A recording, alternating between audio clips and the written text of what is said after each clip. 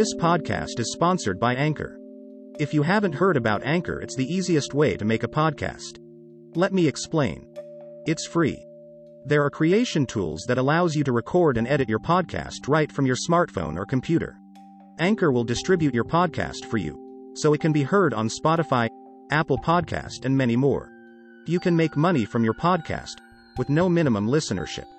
Download the free Anchor app or go to anchor.fm/Shazad-Rashid.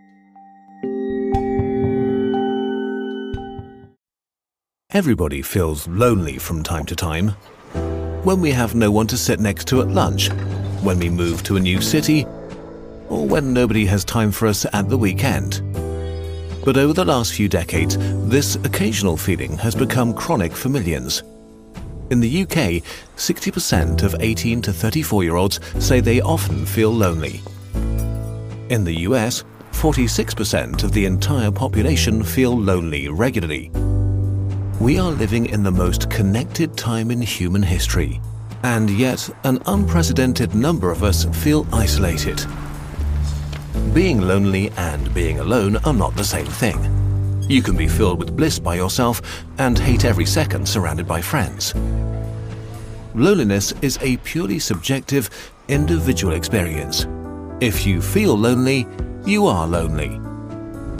A common stereotype is that loneliness only happens to people who don't know how to talk to people or how to behave around others. But population-based studies have shown that social skills make practically no difference for adults when it comes to social connections. Loneliness can affect everybody. Money, fame, power, beauty, social skills, a great personality.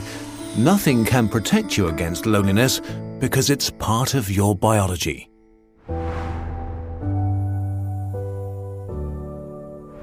Loneliness is a bodily function, like hunger. Hunger makes you pay attention to your physical needs. Loneliness makes you pay attention to your social needs. Your body cares about your social needs because millions of years ago it was a great indicator of how likely you were to survive. Natural selection rewarded our ancestors for collaboration and for forming connections with each other. Our brains grew and became more and more fine-tuned to recognize what others thought and felt and to form and sustain social bonds. Being social became part of our biology.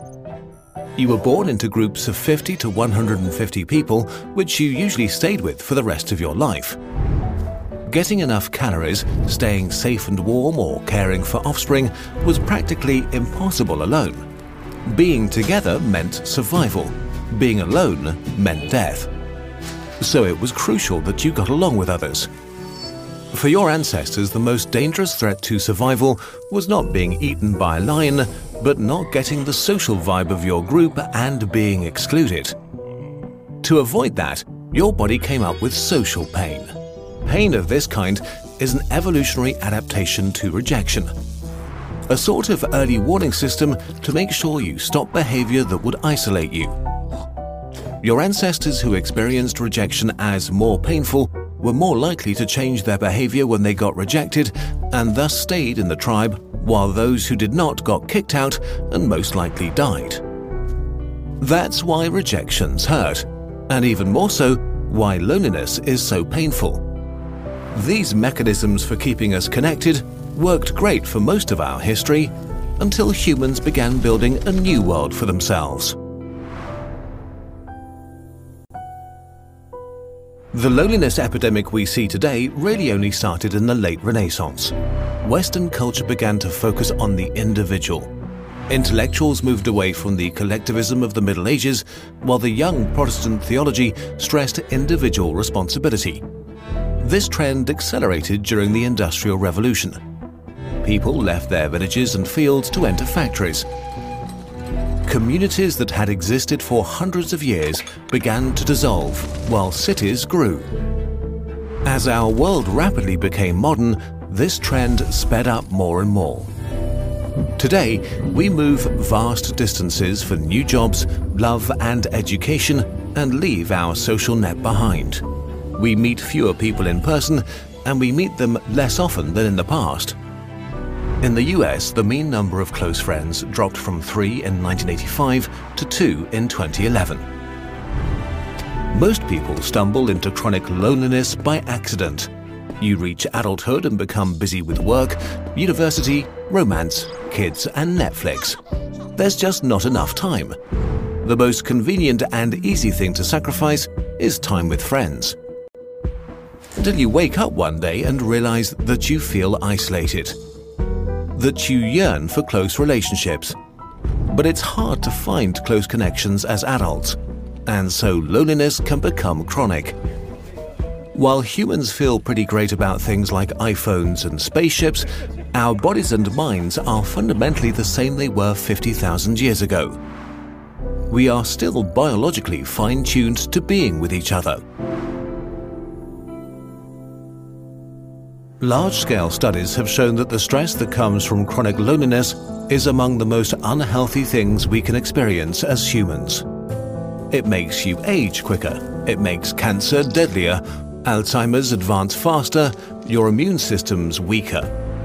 Loneliness is twice as deadly as obesity and as deadly as smoking a pack of cigarettes a day. The most dangerous thing about it is that once it becomes chronic, it can become self-sustaining. Physical and social pain use common mechanisms in your brain. Both feel like a threat, and so social pain leads to immediate and defensive behavior when it's inflicted on you. When loneliness becomes chronic, your brain goes into self-preservation mode. It starts to see danger and hostility everywhere. But that's not all. Some studies found that when you're lonely, your brain is much more receptive and alert to social signals, while at the same time, it gets worse at interpreting them correctly. You pay more attention to others, but you understand them less. The part of your brain that recognizes faces gets out of tune and becomes more likely to categorize neutral faces as hostile, which makes it distrustful of others. Loneliness makes you assume the worst about others' intentions towards you. Because of this perceived hostile world, you can become more self-centered to protect yourself, which can make you appear more cold, unfriendly, and socially awkward than you really are.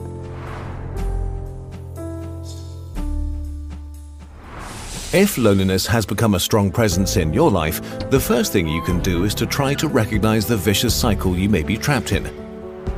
It usually goes something like this. An initial feeling of isolation leads to feelings of tension and sadness, which makes you focus your attention selectively on negative interactions with others. This makes your thoughts about yourself and others more negative, which then changes your behavior. You begin to avoid social interaction, which leads to more feelings of isolation. This cycle becomes more severe and harder to escape each time. Loneliness makes you sit far away from others in class, not answer the phone when friends call, decline invitations until the invitations stop. Each and every one of us has a story about ourselves, and if your story becomes that people exclude you, others pick up on that. And so the outside world can become the way you feel about it. This is often a slow creeping process that takes years and can end in depression and a mental state that prevents connections even if you yearn for them. The first thing you can do to escape it is to accept that loneliness is a totally normal feeling and nothing to be ashamed of. Literally everybody feels lonely at some point in their life. It's a universal human experience. You can't eliminate or ignore a feeling until it goes away magically, but you can accept that you feel it and get rid of its cause. You can self-examine what you focus your attention on and check if you are selectively concentrating on negative things. Was this interaction with a colleague really negative? Or was it really neutral or even positive? What was the actual content of an interaction? What did the other person say? And did they say something bad, or did you add extra meaning to their words? Maybe another person was not really reacting negatively, but just short on time. Then there are your thoughts about the world. Are you assuming the worst about others' intentions? Do you enter a social situation and have already decided how it will go? Do you assume others don't want you around? Are you trying to avoid being hurt and not risking opening up? And if so, can you try to give others the benefit of the doubt? Can you just assume that they're not against you? Can you risk being open and vulnerable again? And lastly, your behavior. Are you avoiding opportunities to be around others? Are you looking for excuses to decline invitations? Or are you pushing others away preemptively to protect yourself? Are you acting as if you're getting attacked? Are you really looking for new connections, or have you become complacent with your situation? Of course, every person and situation is unique and different, and just introspection alone might not be enough. If you feel unable to solve your situation by yourself, please try to reach out and get professional help. It's not a sign of weakness, but of courage.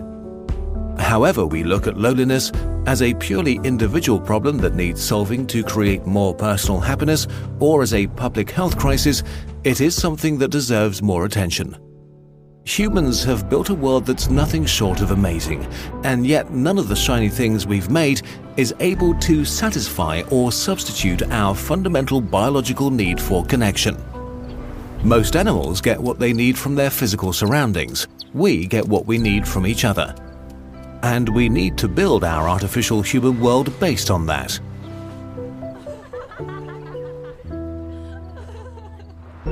Let's try something together.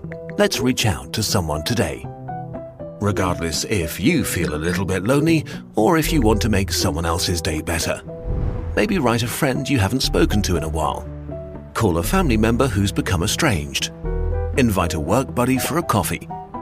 Or just go to something you're usually too afraid to go to or too lazy to go to, like a D&D event or a sports club. Everybody's different, so you know what's a good fit for you. Maybe nothing will come of it, and that's okay. Don't do this with any expectations.